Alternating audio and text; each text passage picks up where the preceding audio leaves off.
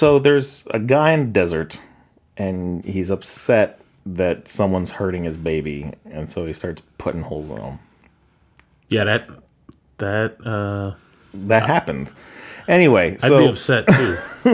So the Mandalorian's been off for, I don't know, a little over a month now. It's had its run, and I still love going back and watching the episodes. Yeah. The Baby Yoda craze, or the child as it should be referred to, seems to still be hanging in there. I'm getting alerts in my email from Amazon and from Disney. They're like, hey, we got, Yoda merchandise coming out soon. And I'm like, you missed the mark. I'm going to tell you something. You're out a little bit because... when you say Yoda, you mean like Yoda merchandise? No. Baby Yoda. Disney, like, as a whole is referring to them as Baby Yoda. Like, but all the merchandise says the child. I'm going to say this. It's almost disrespectful at this point because Yoda and what Yoda represents not to the species, but to himself. Yeah. Is something up here, right? Like Yoda has a high ideal and like high reverence. And Baby Yoda's been around for Boba Fett minutes. And comparatively, yeah. Baby Yoda's cute, but like, I mean, did he lift an X-Wing? Like, no. He lifted a mud rhinoceros. Was he involved in the training of 2 Skywalkers? No. That's definitely not. He did something that the newest Skywalker was able to do, though. Yeah, fuck that. Like, no. I mean, not anything against the child. I understand the child's place in he can heal people. He has magic hands.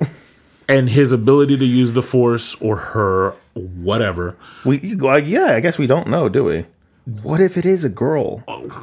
Great, but that'd be interesting. But the fact that I get that it's the same, like apparently the same species, but something rubs me the wrong way about just using Yoda, because it's almost like saying, like, a lot of people out here that are like private first classes in the game, but want to refer to themselves as generals, and it's like, you didn't do the crawl under the thing and the tire joint and throw the grenade and have Chris Evans jump on it. None of that. None of that you didn't do.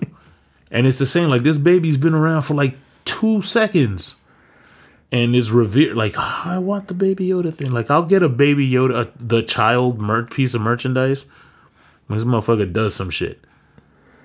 You know, so far, the child has done 2 cool things and some cute things. But most of his reputation, its reputation, is going off of the cuteness. That's how he's living on. Yeah. So anyway, I am Adam. I'm Jeff. Welcome to the End of the Species podcast. Our third, kind of fourth, Star Wars related episode. Well, you know what it is that Rise of Skywalker, and we didn't even finish all the stuff we wanted. Oh my God, no. We cut off early. Yeah. But there's so much that is affected by Rise of Skywalker that we had to split it in 2. But it got me to be able to use a text-to-speech, so and it turns out that is the important thing, yeah. Turns out the text-to-speech also hates fucking GameStop. Like, fuck GameStop all day from text-to-speech. Like, I didn't even write that. It was just like, fuck GameStop. Yeah. I was like, wow, that comes with it? All right.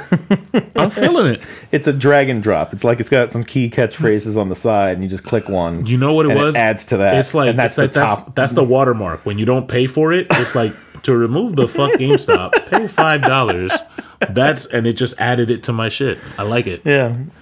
But we did that. Prior to that, we went over Fallen Order, which we're still fans of. We enjoyed the game. We enjoyed the plot. We're to some extent we're still going to be playing it because there's stuff still to do and there are other difficulties to master. Mm-hmm. And we would definitely look forward to another installment. And so I'm looking forward to a lot of Star Wars stuff this year and soon to come, but that might even be another episode. Who knows? Yeah. But in addition, I mean, I think we purposely skipped over anything that was added to Battlefront 2, even though I know there was content there. But we did. But that's a game that's been out for over. Well, it came out before Last Jedi came out. Yeah. So it's been out for a minute. So there's not really like it's been out for like 4 years. Yeah. So like adding a new hero or something to that, I don't know is necessarily. Like they changed some animations and whatnot, but I don't think it warrants some rebalancing. Whole, diving into. Yeah. But that leaves us with what we both kind of consider, and this may be oversimplifying it, but the dark horse kind of crown jewel of this whole thing of Star Wars 2019 is the Mandalorian. And not to take anything away again, because sometimes people read too much into stuff. Rise of Skywalker was fucking amazing. It was awesome. But I specifically say dark horse because they announced the Mandalorian and we didn't know what to expect. Yeah. And then it started and you're like, oh shit. And then the show keeps going and you're, wow, this is really good. And it took you on a journey. So I think we covered the first 2 episodes in a previous podcast. As a simplification to dumb down, there's an entity who works for a bounty hunter guild named the Mandalorian. You don't find out his real name. He's got I'm gonna just say it right now. We're not splitting this up.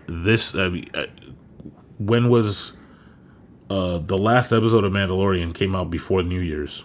The last episode of The Mandalorian came out 2 days, the week after Rise of Skywalker released. Yeah, December 27th. Yeah. So this whole episode of End of a Species is spoiler heavy, and it dives into episodes. We're going to kind of touch on 1 and 2, but we did that already. But we're going to go through 3 through 8 of The Mandalorian, and it's going to be the A-Train Express, right from 125th. We're going to hit it kind of hard down and to fast. Columbus Circle, no stops. That first 20 minutes of Rise of Skywalker kind of style. Bam, bam, bam. Word. So we're not going to give you like these big old things. This is what planet you're on. Unless it's Tatooine. because Tatooine. Yeah.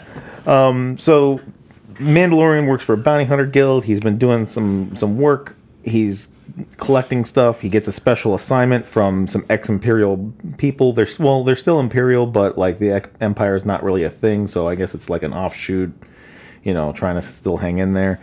He's supposed to go to this planet, pick up this bounty that's 50 years old. Everyone ages differently. Goes down there, meets up with an Ugnaught who has him ride basically a giant bullfrog. Like it's a, you know what it is? It's a dewback that's cut in half and pasted back together.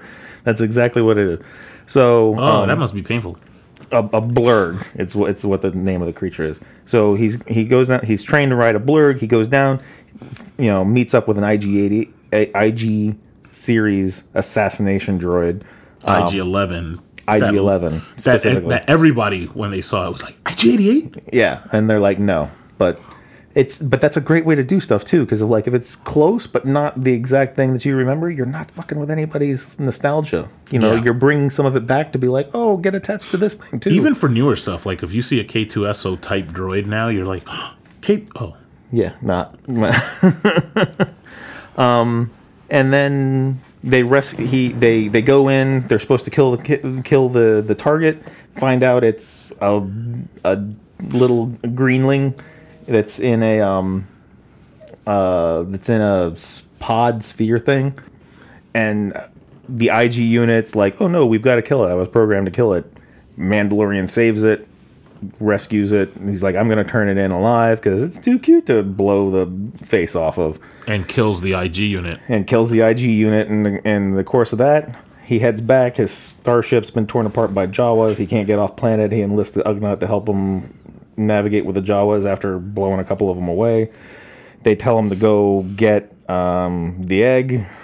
He gets a furry egg from a space rhinoceros. It's called a mudhorn. They give it to him. They eat it sloppily out of there. They give him all the parts back to his starship. He has to rebuild it, get back out into space, launches out, goes back to the planet that gave him the bounty to collect the little guy. And that's kind of where we left off. Yeah. When we were first talking about it. And a quick demarcation note and a little bit of breaking the fourth wall, going behind the scenes. We had a bit of a breakup of the episodes here because some fuckface was chopping down trees outside my house. And it seems like he's done. We hope. I just thought I'd point that out because it's starting to, like, the sun is starting to go down a little bit. And I have not heard this goddamn motor for a little while now. But he was going for like 2.5, 3 hours or so. Yeah, for a minute. And it seems like he was just going at one tree. Not very good at his job. But in any case, or maybe whatever. maybe he just needs a new chain. He's trying to earn some money to get a new chain for his chainsaw so he can do his work better. Don't justify this shit. Like, come on. I mean, anyway. I just thought I'd vent for 2 seconds. Yeah. As a good separation from the third episode, which was the first shit is hitting the fan episode, and like we're about to show you some shit. Yeah. And so it starts off relatively quietly. Mando shows back up, turns in the child to Herr Gestalt or whatever of the of the Imperial occupation that's there. That they seem the Empire seems like they're kind of in hiding, but not quite, because like they're not marching the streets, they're not on guard duty. It seems like they're just protecting this one guy. Yeah.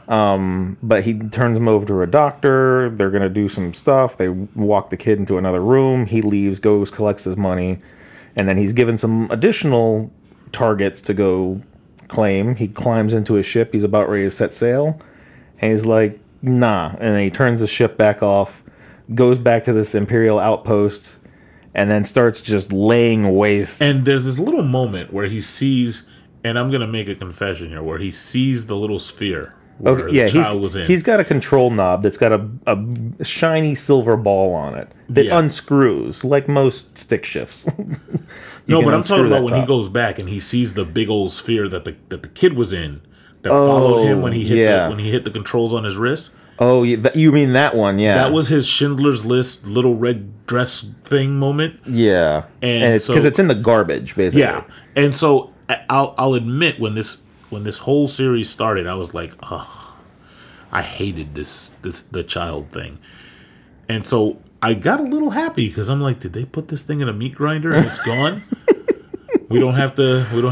You're getting all the hate mail now. You're like, you wanted baby Yoda in a meat grinder. I'm not gonna lie. Canceled. I'm not gonna lie. I kind of did. The character's grown on me since, but I'm just gonna say that moment where I was like, it would have made for some compelling television, some compelling story time, but. We were also talking on our previous episode of how we didn't want this to turn into Willow, where the guy is protecting the baby the entire time and whatever. But anyway, he goes into this Imperial outpost. He starts laying waste to stormtroopers, just blowing them away. Backtrack. He went back with his payment and got new armor, like full set. Like I think he's just missing the boots. The boots didn't drop for him to collect. I didn't see boots, but who knows? But he's got full new shiny armor and some new wrist rockets and some new weapons and ammunition and whatever. He has a little bit of a spat with some of the other people who don't believe that he should be there. They have like a little vibroblade fight where they're kind of trying to stab each other. It was a little bit of a measuring contest, for lack of a better term. Like, wits, right? That's what we're talking about. Measuring of wits. Yeah. Yeah. Okay. And so there's a little bit of a fight there, but the woman that's in charge of everything kind of let them know, and that's where this next phrase started, where this is the way. This is the way. That Mandalorians have survived past the destruction of Mandalore, I guess, the occupation of Mandalore from the Empire. And so they had that little bit of a spat, but he got his new armor, goes and gets his new bounties, and then now we're back up. So he goes in, finds the doctor. They're pulling juice or something out of the kid. He's like, oh, he's not hurt. He's just weak. You know, Mando picks him up, and then he starts making his way out, blowing everybody away. Starts making his way to his ship. Herr Gestalt, or whatever his name is. I can't remember what the character's name is. He's thick German accent. You think I'm getting hate mail?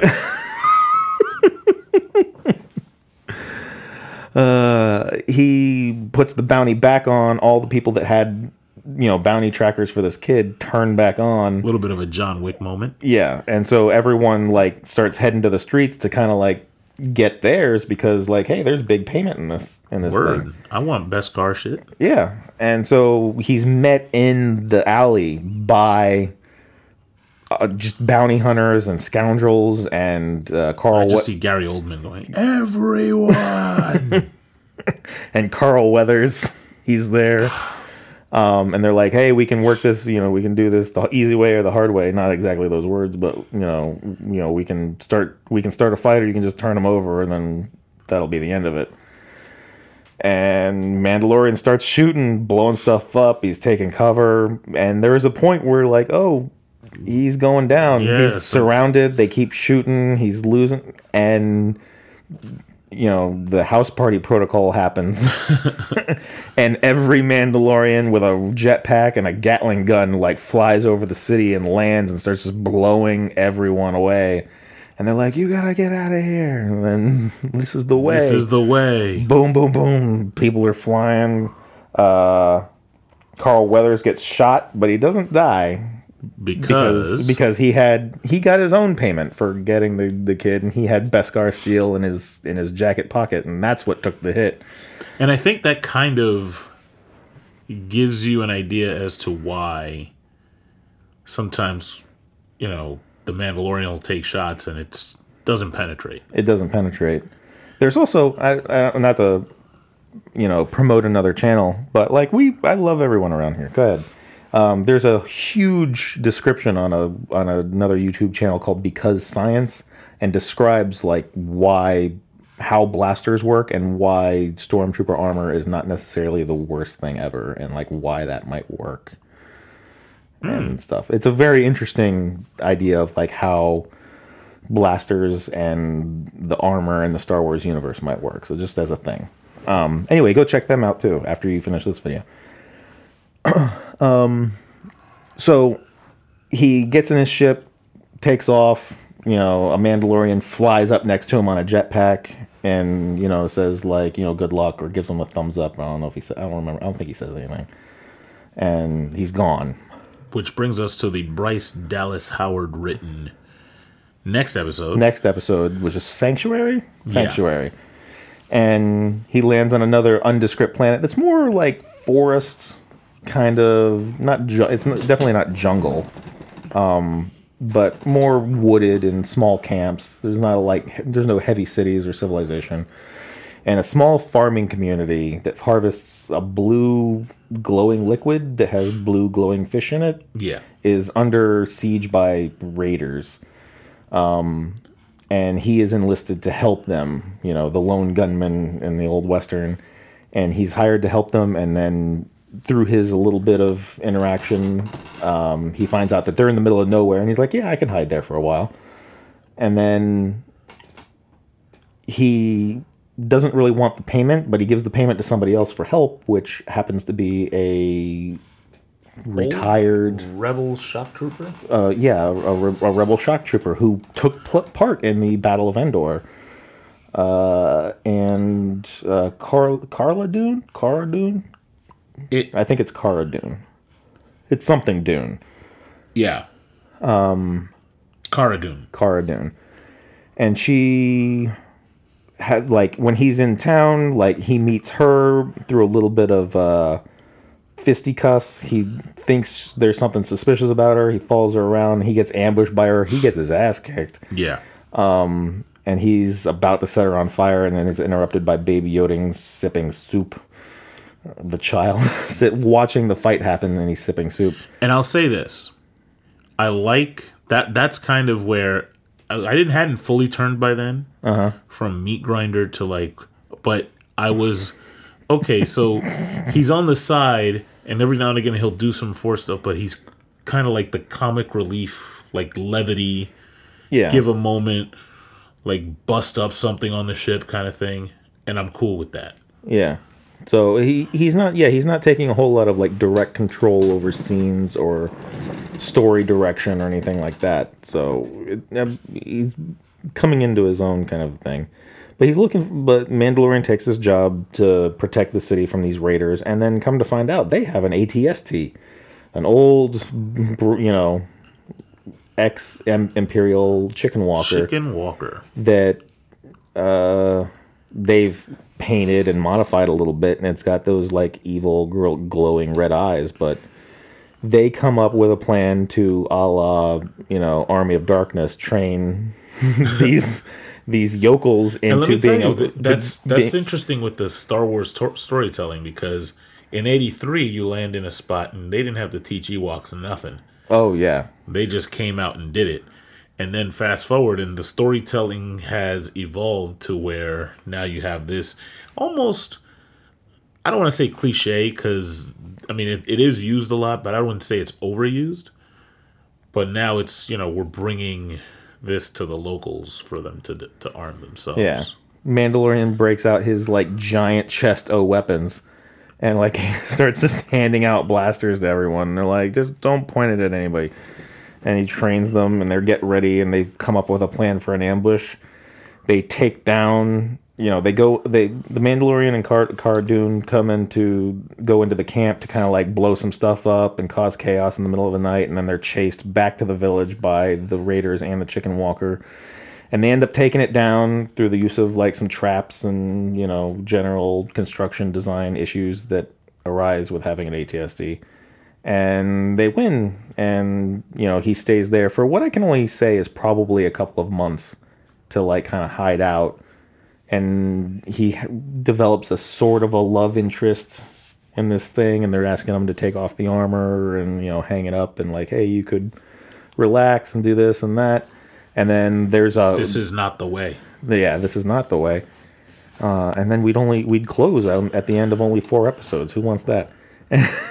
And there's another bounty hunter here and tries to snipe the child, and he's taken out at the last second by Cara Dune, who found him off in the woods, and is like, hey, you're being followed now.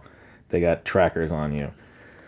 So he packs it up, says his goodbyes. Cara doesn't go with him, and he gets in the ship and then takes off, and he's out.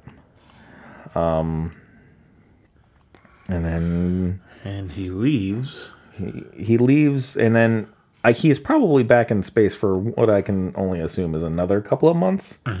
Because there's definitely some time passage that's happening through here, but they don't describe it exactly. And I like that, because we can discuss it and argue it, behind the scenes. And there's some fun in just letting your audience do that. Yeah, and speculate. And some of the stuff is like, oh, well, how much time happened between this episode and this episode? And by the time the season's over, you can go back and kind of say, well, what about the behind-the-scenes stuff in planets that we weren't on, you know? Like, for example, we'll revisit IG-11 later and think about that kind of interaction. Yeah. But when we go to the Gunslinger, which is episode 5, we have a bit of a chase. And after the chase, we need to repair We need to repair the Razor Crest. The Razor Crest. And where do we go for any kind of ship repair of course. In the Star Wars universe? You'll never find. It's like, oh, it's controlled by the Hutts. They'll never find us. Yeah. They'll never find us here. It's like, oh, we can't take the princess to a place controlled by the Hutts. The Hutts are gangsters. Yeah, they are. And they have this piece of shit planet in the middle of nowhere. And we ended ended up here for some reason. Again. So now we're on Tatooine. We're on Tatooine. Not just on Tatooine. We're in Mos. If I'm correct me if I'm wrong. We're in Mos Espa. No, I think it's Mos Eisley. It's on Mos Eisley. It's in Mos Eisley? Yeah. Okay, so we are in the wretched hive of scum and villainy as predicated by Obi-Wan Kenobi. And we land in Docking Bay something. And it very well could be the same Docking Bay that the Millennium Falcon was in. We don't know. We have no idea. But the cool part to me about some of this stuff, and it's the same thing as like when, somebody, for us, for the viewer, we see the child and we're like, oh, that looks just like Yoda. But for the characters on this show, I'm sure they've heard the name Yoda, and that was a great Jedi Master, and the legend is... But they have no clue what Yoda looked like. Yeah. And so, in a way, they don't even realize... Everybody's in there, and they don't even realize that the great Han Solo and the Jedi Luke Skywalker that blew up the first Death Star... and had a hand in killing the Emperor and is a legend, made his first start at everything in this very piece of shit fucking spaceport. Dustball, prairie oyster of a town. Yeah. And they have, so they're all, oh, is this, I mean, if this had been like Earth, Mos Eisley would have been a national monument with fucking lines and tickets to go in and be like, yeah, this is where the blue milk and the guy's hand got chopped off and the whole shit. And over there, Greedo died and it was a whole thing. Yeah. There's a plaque where Greedo died. They've glassed in that whole booth. Yeah. It's all glassed over with a plaque there and everything. Some say he shot first. But like in the Star Wars universe, it's just Mos Eisley. Like, whatever. I don't care. That was a Thursday. Yeah. So many people had, like, was he here? They probably couldn't pick Luke out of a lineup now from that day. Like, was he here that day? I don't know. I see all sorts of fucking weird shit. The human? Yeah, I don't know. We only get a few of those. Yeah, every now and again. Him and Han or something. Yeah. So is that the guy who owes me money? Yeah. So he's met at the docking bay by strangers with candy. And she's... So she shows up and, like, she takes a liking to the kid, with her, like, little interactions. And she's got a set of pit droids that are making, a mess. And he doesn't like droids working on it. He wants her to do it. Because he doesn't trust droids for whatever reason that you find out later. And then... He's basically out of money at this point. He spent all his money on his fancy armor. Now he doesn't have any money to eat, which is a lesson, Be conservative with your money, or if you're not going to be, make sure that you have steady income. Constantly. Prioritize food. Yeah, prioritize food, shelter, and clothing. And if you travel from planet to planet, fuel. Yeah.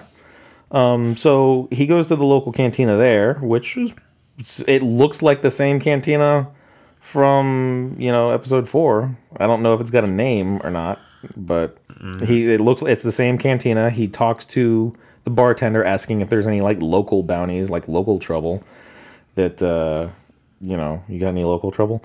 You got any local trouble that he could handle there? And they're like, no, it all goes through the guild. And then there just happens to be a guild member there who's like, hey, I've got a bounty and I kind of know who you are. I need help, taking them down because though I have all the gumption and ambition in the world, I have zero skills to translate into it, and I need help finding them. So he agrees to help this kid, track down an Imperial spy, assassin. The target. The target. She happens to be very good with a sniper rifle.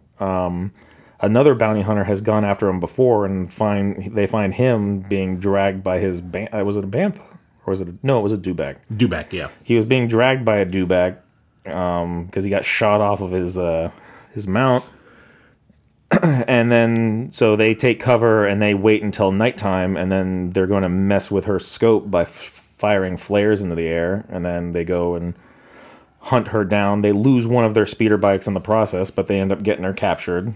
Yep. And then the Mandalorian tells the kid, "Hey, you watch her. I'll go get the other the dewback, and then we'll ride back into town." This is why everybody should have a good pair of headphones and a very loud playlist. And so he tells the kid to watch her, and then she sits there and says, "Oh, you don't know who that guy is. He's got a bounty on his head from the guild because he's got another target with him that he rescued, and it's definitely bigger than mine. Yeah, and it's I'll split it with you. Yeah, and he, like an idiot, he blows her away, and like you're not gonna take you're not gonna take a Mandalorian on by himself, even if you do get an ambush. You need superior firepower. And he's just got all he's got. Not to mention, he's got he had a pistol. That's all he had. Not to mention, he does that, and his very next move is to go for the thing that inspired the Mandalorian to take out a fleet of fucking Imperial stormtroopers.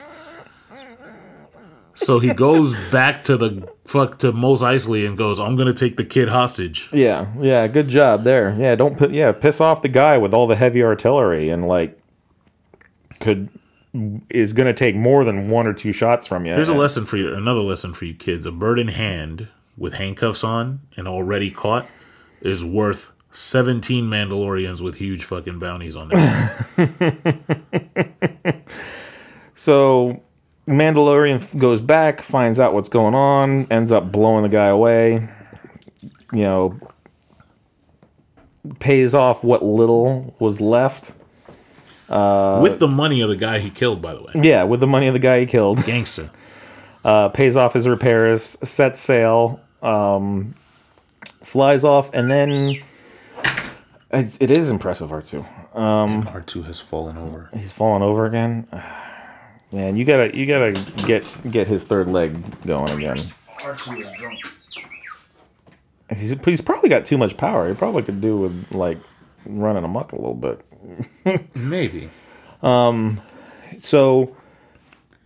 he's back out in space, and then we now have the episode titled "The Prisoner." Oh, Bill Burr episode!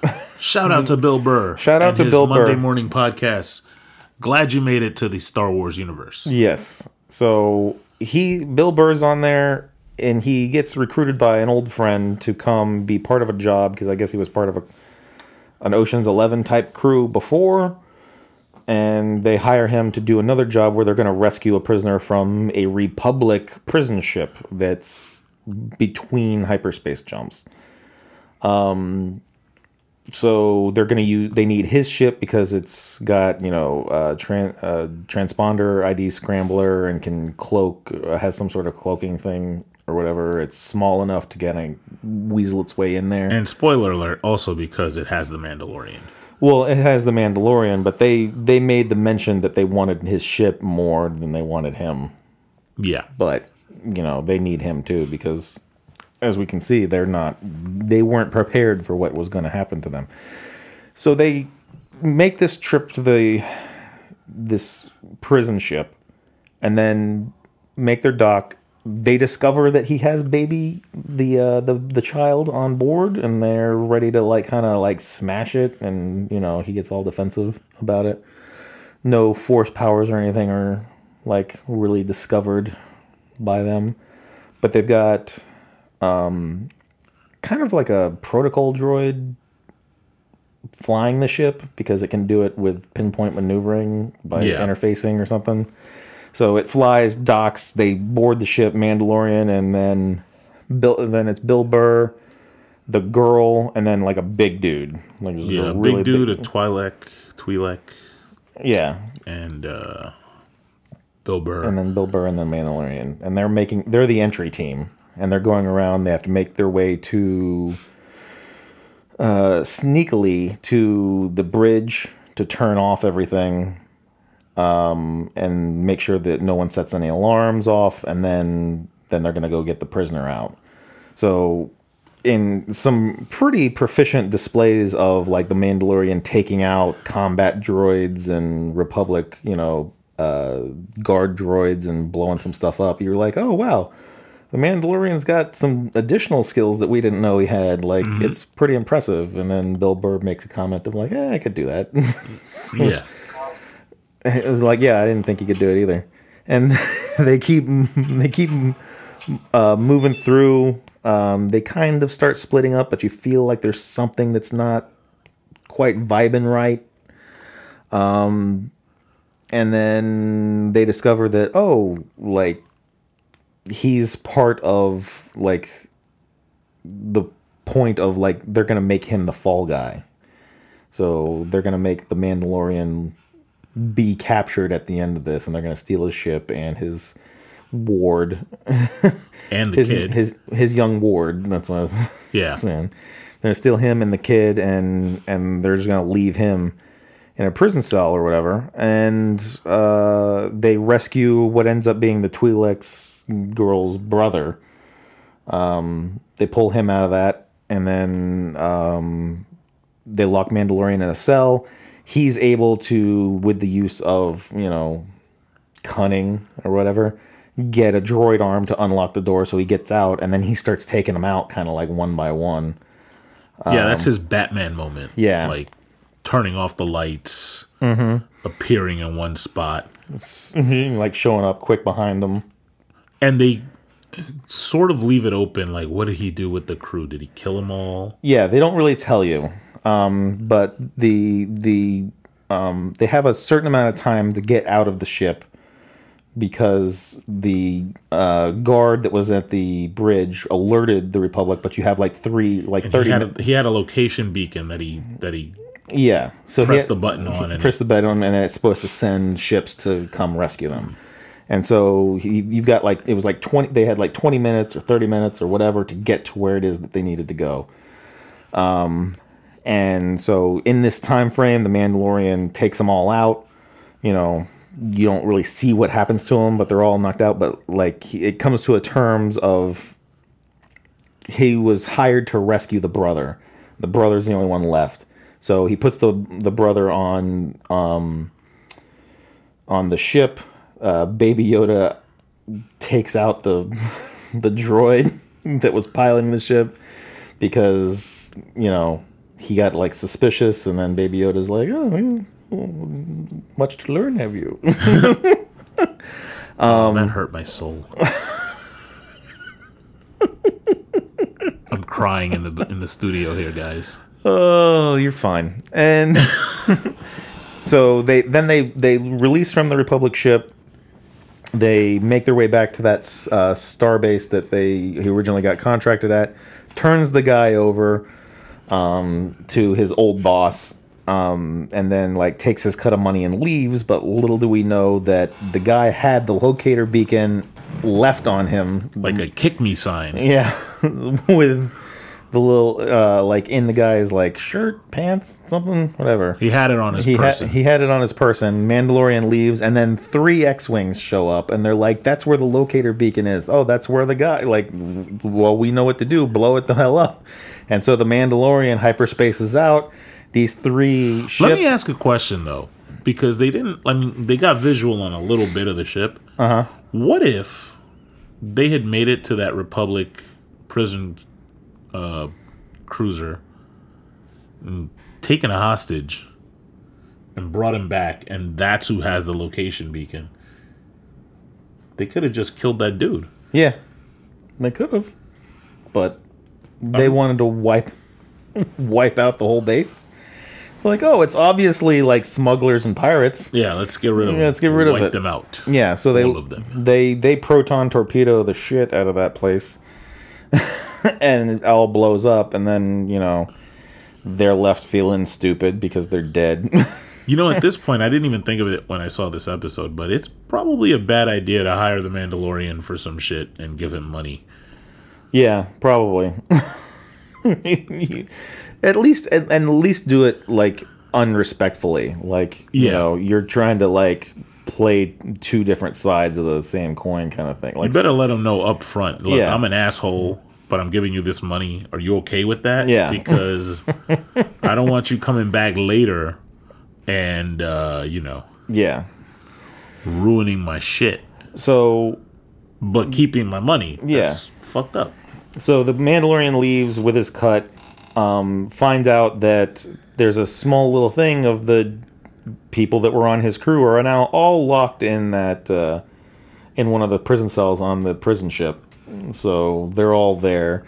So hopefully in season 2, some of them will make a repeat appearance, maybe. Maybe they'll come back for some some vengeance. As a quick note, I don't remember all of the people, but the 3 pilots of the 3 different X-Wings, one of them is Dave Filoni, and then the other 2 were other like directors or writers of Star Wars stuff.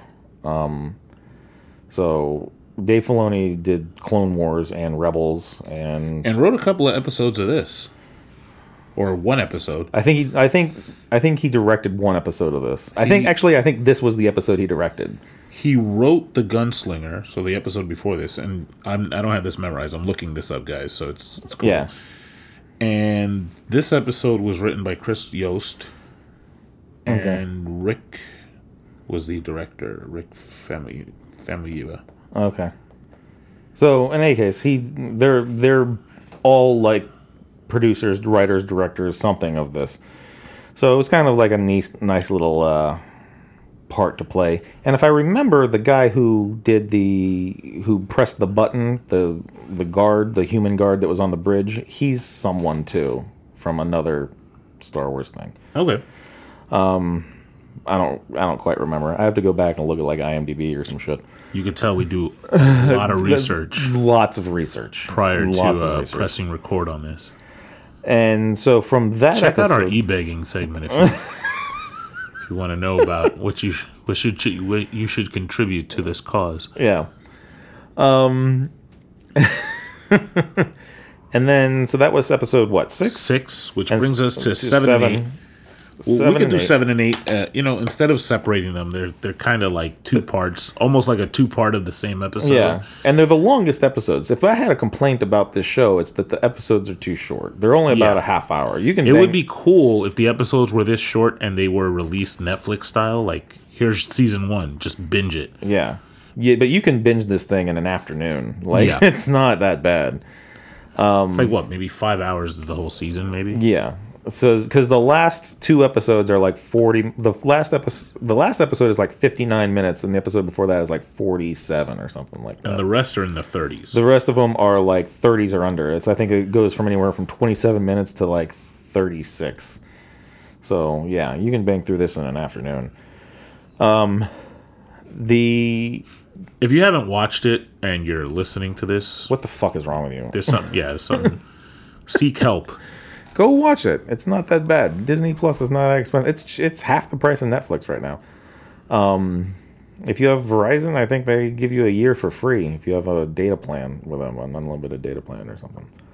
In any case, 7 and 8 is an interesting part because he's contacted by Carl Weathers, who we thought may have been dead, or he thought may have been dead, but we find out that he's not. And he's telling him, like, hey, things are really bad here. And I'm not making any money anymore, and I want you to come back so we can work something out. And then cue Admiral Akbar. It's a trap. And he wants you to come. He wants to come work some stuff out, and then wants you to work for the guild again.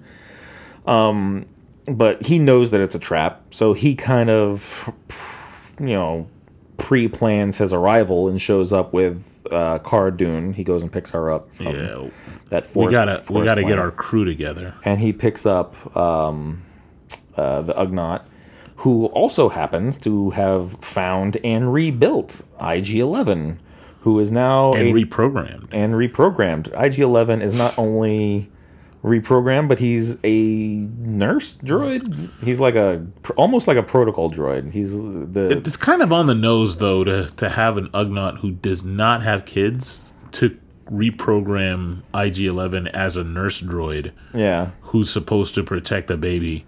Yeah, it's a weird concept, but droids are droids. It's a machine. It'll do what you need it to do. Yeah. We just don't want it killing anymore unless it's in defense of, like, what is it, Asimov's 3 laws? Yeah. Isaac Asimov. So he gets a crew together and goes and talks to Carl Weathers, who also has a crew, and they explain that the town that he was in is all imperialed up. Like, they've got a garrison there now. They're under lock and key. He can't get any work done. He's kind of excommunicated from the guild because of what Mandalorian did to him. So they're trying to work some stuff out. If you see the crew, right, you instantly know. Like, for me, as soon as I saw the crew, I was like, "Oh, they're not gonna make it." Because this is as expendable a crew. They might as well be wearing red shirts. Yeah. Yeah, it's pretty bad. Because they're just general faceless Weequay, right? And yeah, mostly, yeah. So they're gonna make this trek on Blurgback, the half dewback things. Yeah. And a couple of speeders and whatnot. So they're gonna make their way from where the Mandalorian ship is left to the town where they're gonna, try and pull a fast one or whatever. So they make camp, and then they're attacked by pterodactyls. They don't really describe what they are. They're not Minox. Khaleesi's dragons. Yeah, we'll call them Khaleesi's dragons. There's some kind of dragon thing, pterodactyl thing. Then they start picking off the crew. Third tree from the left. the unnamed crew, and carrying them off into the night to eat them. And they're like, well, I don't understand why they had this camp and a big ass fire, and it didn't keep any of the predatory animals away. But you go under a tent, make a big tent or something. Yeah. But in the process, Carl Weathers gets hurt, and then the baby almost apparently fatally wounded. Yeah, fatally he's bad. Toast. He's going down. He's not breathing. Apparently, there's a poison in it too. There's a poison or infection, immediate infection or something that sets in. And Baby Yoda, the child, reveals his latent force ability of force healing, which you will later see in The Rise of Skywalker. Which is, by the way, if you keep up with the, I guess, publications that follow Star Wars, it was very heavily hinted that before you watch Rise of Skywalker, you should watch this. Yeah. It's not required, but you should watch it. Yeah. And I think that's the reason why. And that's the reason why. And also, I think just because, to satisfy general hater culture, it's easier to let a beloved character, the child, introduce a new force power than it would be for Mary Sue to do it. For Mary Sue, Daisy Ridley, Rey, Palpatine, Skywalker to do it and be like, she can't do that, shoot her or something. As opposed to letting the widely adored, Baby Yoda do it, and then they're like, "Oh, isn't that cute?" And then okay, it's cute here, it's established. Now Rey can do it. Yeah, it's kind of like how in Rogue One they had, they could track through hyperspace, I mean, Last Jedi still succumbed to hater culture for tracking through hyperspace, but you can't win. Well, even then, you still haven't watched Rebels, right? No. Okay, you need to watch Rebels because that whole plot summary of the discussion of tracking through hyperspace is in Rebels. There was a whole Imperial technical bureau that was working on the ability to do that, and then the Rebels blew up that facility to make it so they don't have they lost the tech to do that anymore. And then they obviously didn't lose all of it, or the research started up again because now the First Order has it. So it was, predetermined that this was going to be a thing. But in any case, anyway, so Baby Yoda, the child, heals Carl Weathers, and and then the next morning they set back up to go into the town, but they leave the child with the Ugnaught while they make kind of their entry. They're kind of gonna play we've got the kid, but we don't have the kid. I have spoken. Yeah, I have spoken. They go in. They kind of get ambushed in the cantina, by Herr Gestalt. The place is surrounded by stormtroopers. There's the proprietor of this apparent whole project, Moff Gideon, who's going to arrive to discuss negotiations, but they end up having to blow a lot of people away. Including Herr Gestalt. Herr Gestalt gets blown away. Then they find out that there's some scout troopers that are chasing down the Ugnaught guy who has Baby Yoda. He's trying to get back to the Razor Crest to kind of lock up and fly off so they can get the kid away. they start the Mandalorian, Carl Weathers, and Cara Dune start taking fire, and they're getting blown up in the cantina.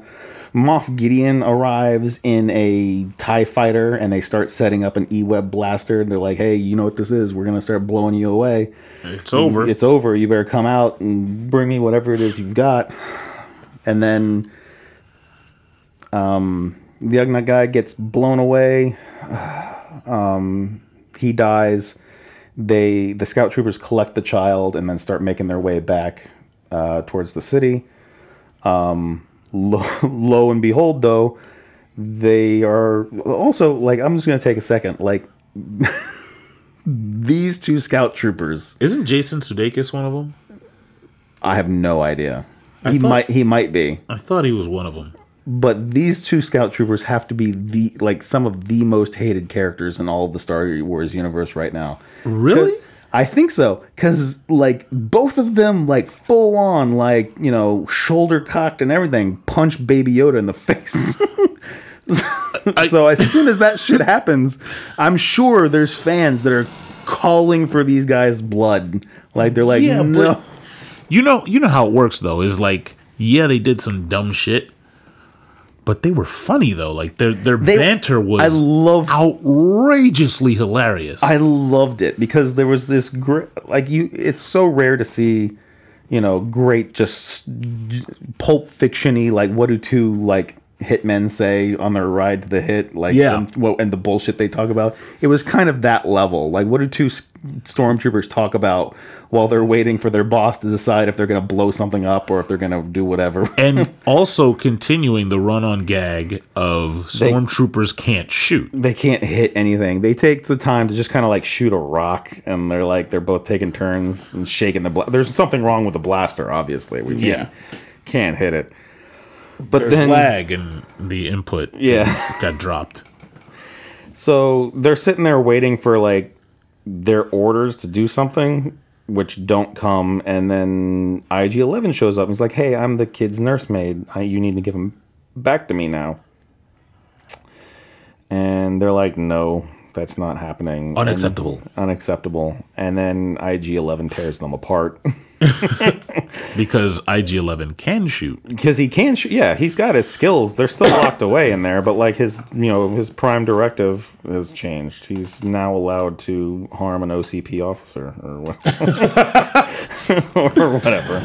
So he gets on the speeder bike, and I guess he's gonna make a rescue of the Mandalorian. Like he rides in there, blows away like 20, 30 stormtroopers, walks into the bar like it's nothing. Is like, "Hey, I'm here to protect the kid." Like, what do you need me to do?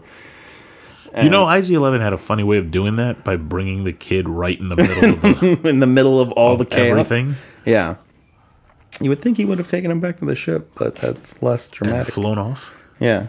But anyway, so they start fighting their way out, and they don't like quite make it. There's a flamethrower trooper that shows up. Mandalorian gets like concussed into a wall. They're trying to figure out a way out. They're still in lockdown. Moff Gideon's calling for blood. They cut a hole in IG-11 cuts a hole into the sewer where everyone leaves. Schindler's List their way out. Yeah, they crawl in the sewer, and then IG-11 is going to stay there while the Mandalorian is openly refusing to have medical treatment to a head wound because he won't take his helmet off. This is the way. And then he's like, "I'm not allowed to take it off in front of any living person." And he's like, "I am not." And then IG-11 says, "I am not alive," and then takes his helmet off. We are given the Mandalorian's real name, which is Din Djarin. I think it's yes, Din something. I just had that in front of me too. I think I did. Hey, Din Djarin. That's it. I've got it. Din Djarin.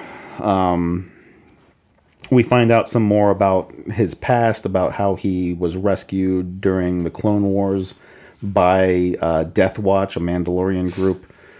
Rescued him from some super battle droids, but his parents died. And he was intaken by a group of Mandalorians and then raised to be a Mandalorian. That's why he's kind of an outsider, because he's not blood. Mandalorian. He's an adopted Mandalorian. Converted. But IG-88 or IG-88, IG-11 applies a Bacta spray and some intravenous, healing. Bacta technology has improved a lot since, Empire Strikes Back. Yeah. So it's in a spray, and then IG-11 carries him into the sewer, puts his helmet back on. They start making their way. They meet Forge, the Forge lady. Yeah. The leader. Apparently, the Empire came in and wrecked house with all the previous Mandalorians because there's like a pile of all their armor that she's melting back down into bricks to use. She gives him a jetpack, lets him restock on missiles and weapons. All the weapons. Yeah. And then she gives him his symbol, and he tells him he's a clan of two now. Him and the child. His symbol is the Mudhorn. And then wishes him luck and then tells him to get out. And then stormtroopers eventually find her, and then you see her just break faces. Yeah, she's not a joke. They make their way to like a lava river that they're going to take a lava boat to kind of like sneak out of the city. And then they surprisingly get this R2 unit that it was the most surprising thing to me in this entire episode, because it's like under like molten rock that's dried, and they crack it open, and then like it's like a gondola, and the R2 unit is the pilot or the boatman. Yeah. and it grows up, and it's got like arms and legs. It's like a Schwarzenegger R2 bot pushing its way through. It was the most surprising. I was like, what am I looking at? And they make their way out. Still not as cool as you are, too. Yeah, of course. They make their way out. IG-11 and his sensors senses that there's an ambush waiting at the end of the tunnel of stormtroopers and such. So he voluntarily self-sacrifices to wade through the lava up ahead a little bit, and then detonate himself, blow himself to smithereens to kill all these stormtroopers. They make their way out. And then they're starting kind of Terminator 2 like, right? Oh, did he blow himself up in Terminator 2? Well, no, he self-sacrificed. Moved himself into the lava. Oh, yeah, that's true, yeah. So then they're making their way out, and then Moff Gideon flies over in a TIE fighter. It's like, I don't know why they don't have like a squadron of TIE fighters. It's just the one driven by the guy that's in charge. They don't have a Star Destroyer. I think one of the things you need to be high up in anything in the Empire or First Order is overconfidence. Yeah. Your fleet is lost. So he's doing flyby passes, shooting at him. Mandalorian puts the jetpack on. Carl Weathers is saying, Baby Yoda, do the magic hand thing and we can win. And Baby Yoda does something cute. And then Mandalorian flies up, snags the TIE fighter with a grappling cable, sets some thermal detonators on it, releases, and then blows that ship out of the sky, blows a wing off, and it spirals down. Because for those of you who don't know, twin ion engine fighters don't really have shields. The Imperial ones don't. They rectified that in the First Order. Order it was like, yeah, shields seem to be like nice. We should put some shields on some shit. You see how we keep shooting at these X-Wings and nothing happens? Yeah. But when they shoot us, we explode? So he lands. There's some heartfelt goodbyes. Mandalorian takes the child, flies up into the sky, and then, I guess, makes his way to his ship. He kind of cuts out from there.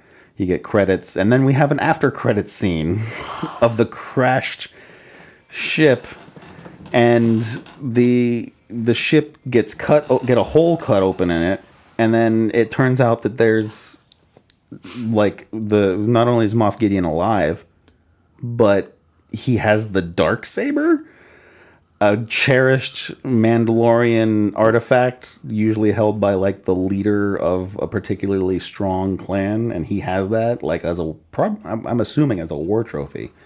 But like the story of that, we don't know who the last person that had it was, because it's seen to be held by the leader of Death Watch, and then it's given to Darth Maul. He has it for a bit. Then we know Sabine Wren gets it from Rebels, which you haven't watched, and then she gives it to the warrior sister of Satine, which is the woman from Mandalorian that Obi-Wan was kind of in love with, but he never said he was in love with. But like, you fly halfway across the galaxy to like help fix some general problems for a girl, you know, and you're a Jedi, like, you can probably have feelings for her. Sacrilege. Blasphemy. Probably. And any case, like, he's got it, and you're like, what the hell? Like, and then he leave it off, so it's like, oh, cliffhanger. Awesome. So it was a great the whole season from top to bottom gave me a sense of, like, there were parts of it, and I think it's just for storytelling and moving it forward, that were like kind of trope-ish. Like, we're going to use storytelling tropes to move whatever. But overall, it renewed, like, I remember throughout, after certain episodes, you and I would talk about it. I would talk to my brother about it. There was so many conversations that were like, what does this mean? And not for nothing. There's definitely more to chew on in this series than the just general episodes let you believe. Yeah, and if you this, and that's one of the great things about this particular series, is like, if you know jack shit about Star Wars, you can love this series. It's a great show just in general. But if you love Star Wars and you've been with it since forever, you see all this stuff and it makes you love it more. It's one of those on things, a lot of different levels. It works off that thing of, like, Jon Favreau grew up watching Star Wars. He knows what's up. And, like, so did probably most of these other directors and whatever. And let me say this. Kudos to motherfucking Jon Favreau. And really, like, Dave Filoni, Feige, all of those motherfuckers. Like, I don't want to go cheesy and be like, thank you. But it really is a breath of fresh air to watch. You know, if you go to the entirety of the Marvel of the MCU, and then they're dipping their toe into Star Wars here, you can tell when something's made by someone who still has VHS copies of shit and comic books in a storage thing in their house. Like, yeah. Someone who the property that they're dealing with is near and dear to them as well. It's kind of impressive, and you can see the love and care that kind of goes into episodes, series like this, where you're like, yeah, someone cares, like, a lot. And they wanted to make not only something that was, like, fun and entertaining for people to watch, but something that they would probably want to watch themselves, just to share with their kids, and to like have other people have similar experiences growing up watching Star Wars. Just it's invigorating, really. Like, and I feel like this is like a nice kind of invigorating introduction into Star Wars lore and the series and where it can go and what it can do. Yeah, there's certain gaps, and I'll say from the three trilogies, there's certain time gaps that are, for me, important and cherished. I'm not going to say Clone Wars time, because 7 seasons should answer a lot of questions about that. Jesus. Definitely the time between 3 and 4, there, even though there's a lot of material there that's already been made, there's still a lot of open questions about that time. Plus, it is awesome to see badass version of, like, Darth Vader in his prime. Yeah. Doing Darth Vader stuff. Whatever that might be. Just general, like, hardcore Darth Vader being a ruthless Sith Lord, like having people fear him, in like knowing why he had such a reputation. Yeah. You know, in 4, 5, and 6 of like why people were afraid of him. The time between episode 4 and 5, I know the Disney Star Wars crew has kind of dipped their toe in there, but whatever. But between Empire and Jedi, that's a huge, originally very sacred time. With Shadows of the Empire and all the stories of what Leia, Lando, and Luke were doing in preparation, and Chewbacca, and Chewie, yes, Chewbacca. That's my fault. You can't. I mean, he didn't get a medal for like 20 some years. Yeah, we gotta let me not overlook Chewie. Yeah, that I 100% apologize for that. But also, any time between that big segment between Jedi and Force Awakens, which is, I would think, is probably the biggest one, because it's almost like the passing of the guard. 1 through 6 is still, for all intents and purposes, it's the same company, the same vision, the same creator. It comes from the same womb. Right? Yeah. And so between metaphorical womb, not a real. Yeah, we're not saying that George Lucas has a literal womb. However, and birthed anything. Yeah, so between Return of the Jedi, when you have the, that almost iconic ending that's been futzed with too much, I think. And you go to episode 7 and you see that now this whole universe is kind of like, it feels different. Mm-hmm. It feels different due to the passage of, like, it still feels like Star Wars.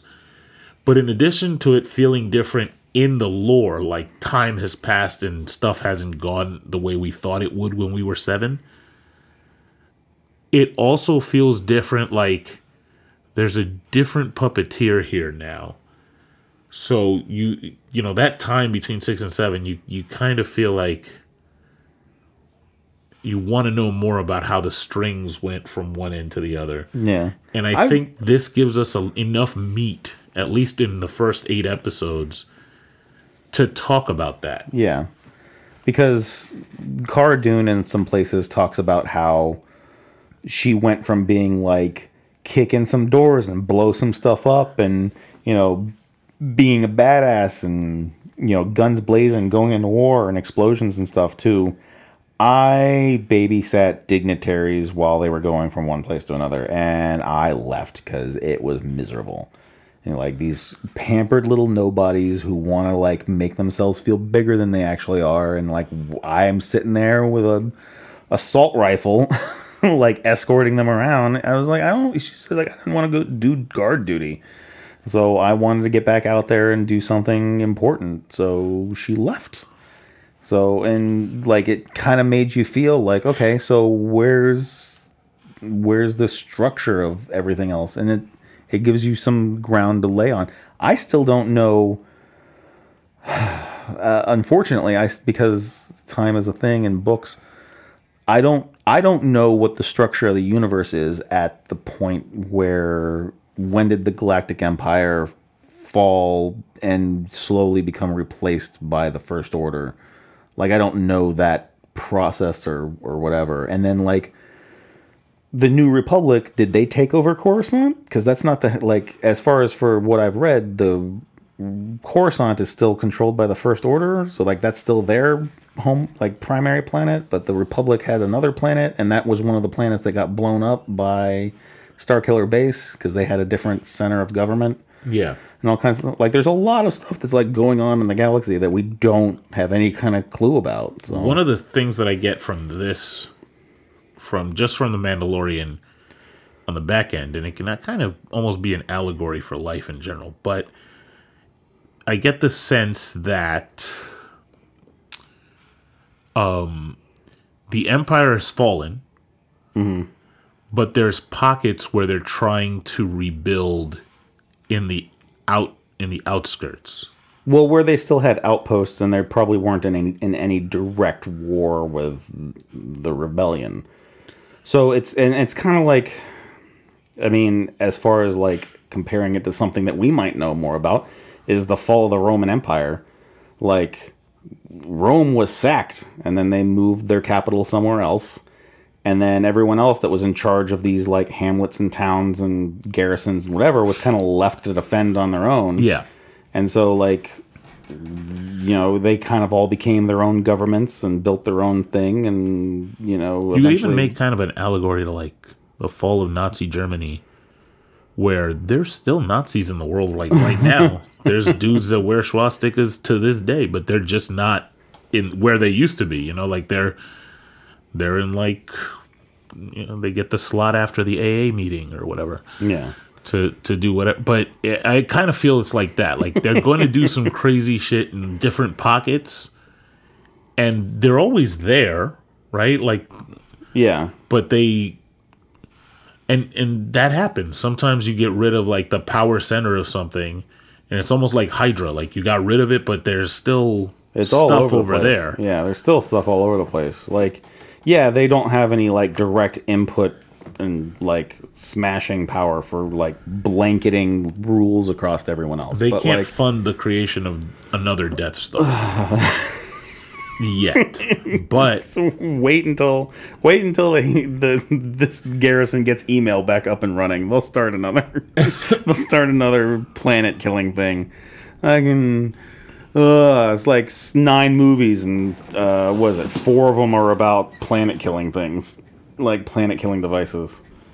So yeah, we always jump to that. The biggest, who's got the biggest stick? Whatever.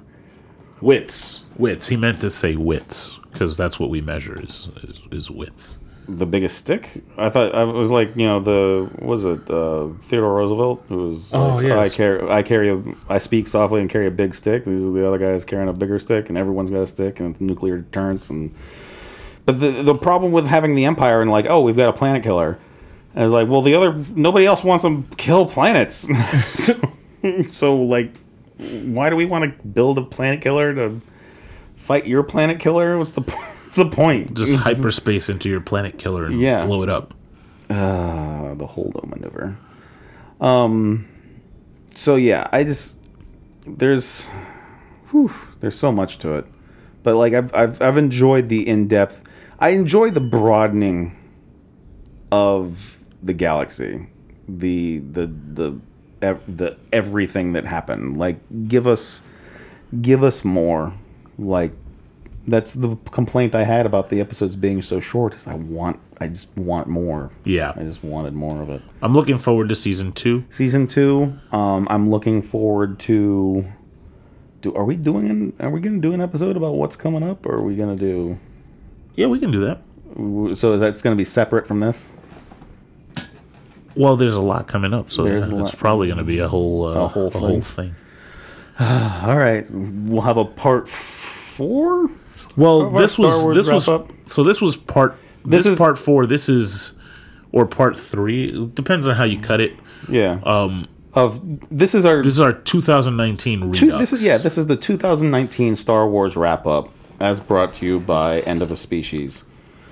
What will be coming is we will be going over things that are coming, but just note that we're not looking at rumors, and we're not looking at articles that say someone close to this person that's close to the thing, because those people are not real. They don't exist. I'm just gonna come out and say it. So we will be looking at what's been announced by Disney and by Lucas and by ILM and like official things that are coming. So similar to Marvel, if it's not on that whole tapestry of movies that they announced, it's not happening. We don't consider it happening, because it's a 50-50 chance that the rumor's true. Proof or it's fake news. Yeah. And I need a name and somebody who can say something directly to J.J. Abrams or to Kathleen Kennedy and say, yeah, I said it. Otherwise, I don't believe you. It's all lies. It's all, stuff that I'm going to ignore. So I am Jeff. You can find me on Twitter at Zeus, letter N, Jeff. More on that one day. And I'm Adam, and I can be found at the symbol of at Tatooine Hermit on Instagram, where I've started promoting our channel a little bit there. I noticed. There's some stuff like, hey, if you're following me here, you should follow me there too. Like, I don't know why you want to see my random ass pictures and thoughts that I form there that are only a blurb when you could come here for so much content. We talk for forever, and it's just the ramblings of a mental patient here. It's just recovered. Yeah, we have day passes. Yeah, they let us out. They let us out to the store, and we can buy Oreos and then come back. I don't know if season 1 of our podcast is drawing to a close because I haven't thought that far. I don't plan well, but if it is, because we got other stuff we're doing. Yeah, we got a ton of other stuff.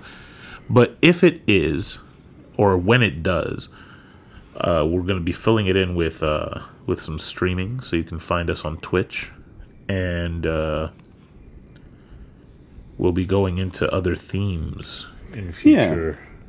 We're gonna retouch, general titles that, like, when new information or new irritations pop up, we'll talk about, like, how our species is dying for the sake of whatever reason.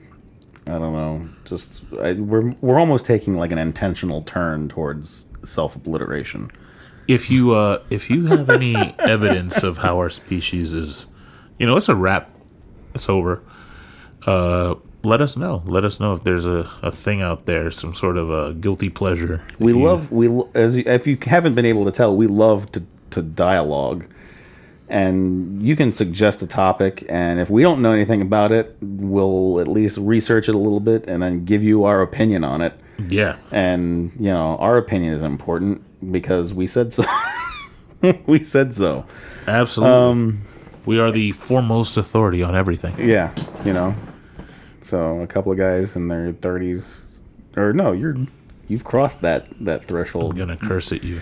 You mentioned it yourself. But you said that specifically. I know. I felt it. I felt it in my bones. You're gonna get cussed out at some point. I am. I get cussed out on the regular, so it's not new to me. Then you're used to it. Yeah, exactly. You're used to it. Go ahead. Show me. I dare you to tell me something I haven't heard before. I'm not biting the bait. Not here, but like off. Yeah, somewhere where it won't get us canceled. Yeah. Hashtag cancel. So anyway, we appreciate the love and support. Like, subscribe, share, tell your friends. Repost, retweet, reimagine. But don't hashtag. Do we have a hashtag? No. That's why you won't hashtag. Oh. I refuse. You refuse to hashtag? I might start hashtagging us on my Instagram. Just all day. Hashtag end of a species. Yeah, I will. And we'll put our symbol next to pictures of, like, the dodo and other extinct animals. They'll be like, "What is?" Signed up for next on this. Yeah. So. Oh man. All right. So we will see you guys next time. And this has been EOAS, End of a Species. Peace out, yo.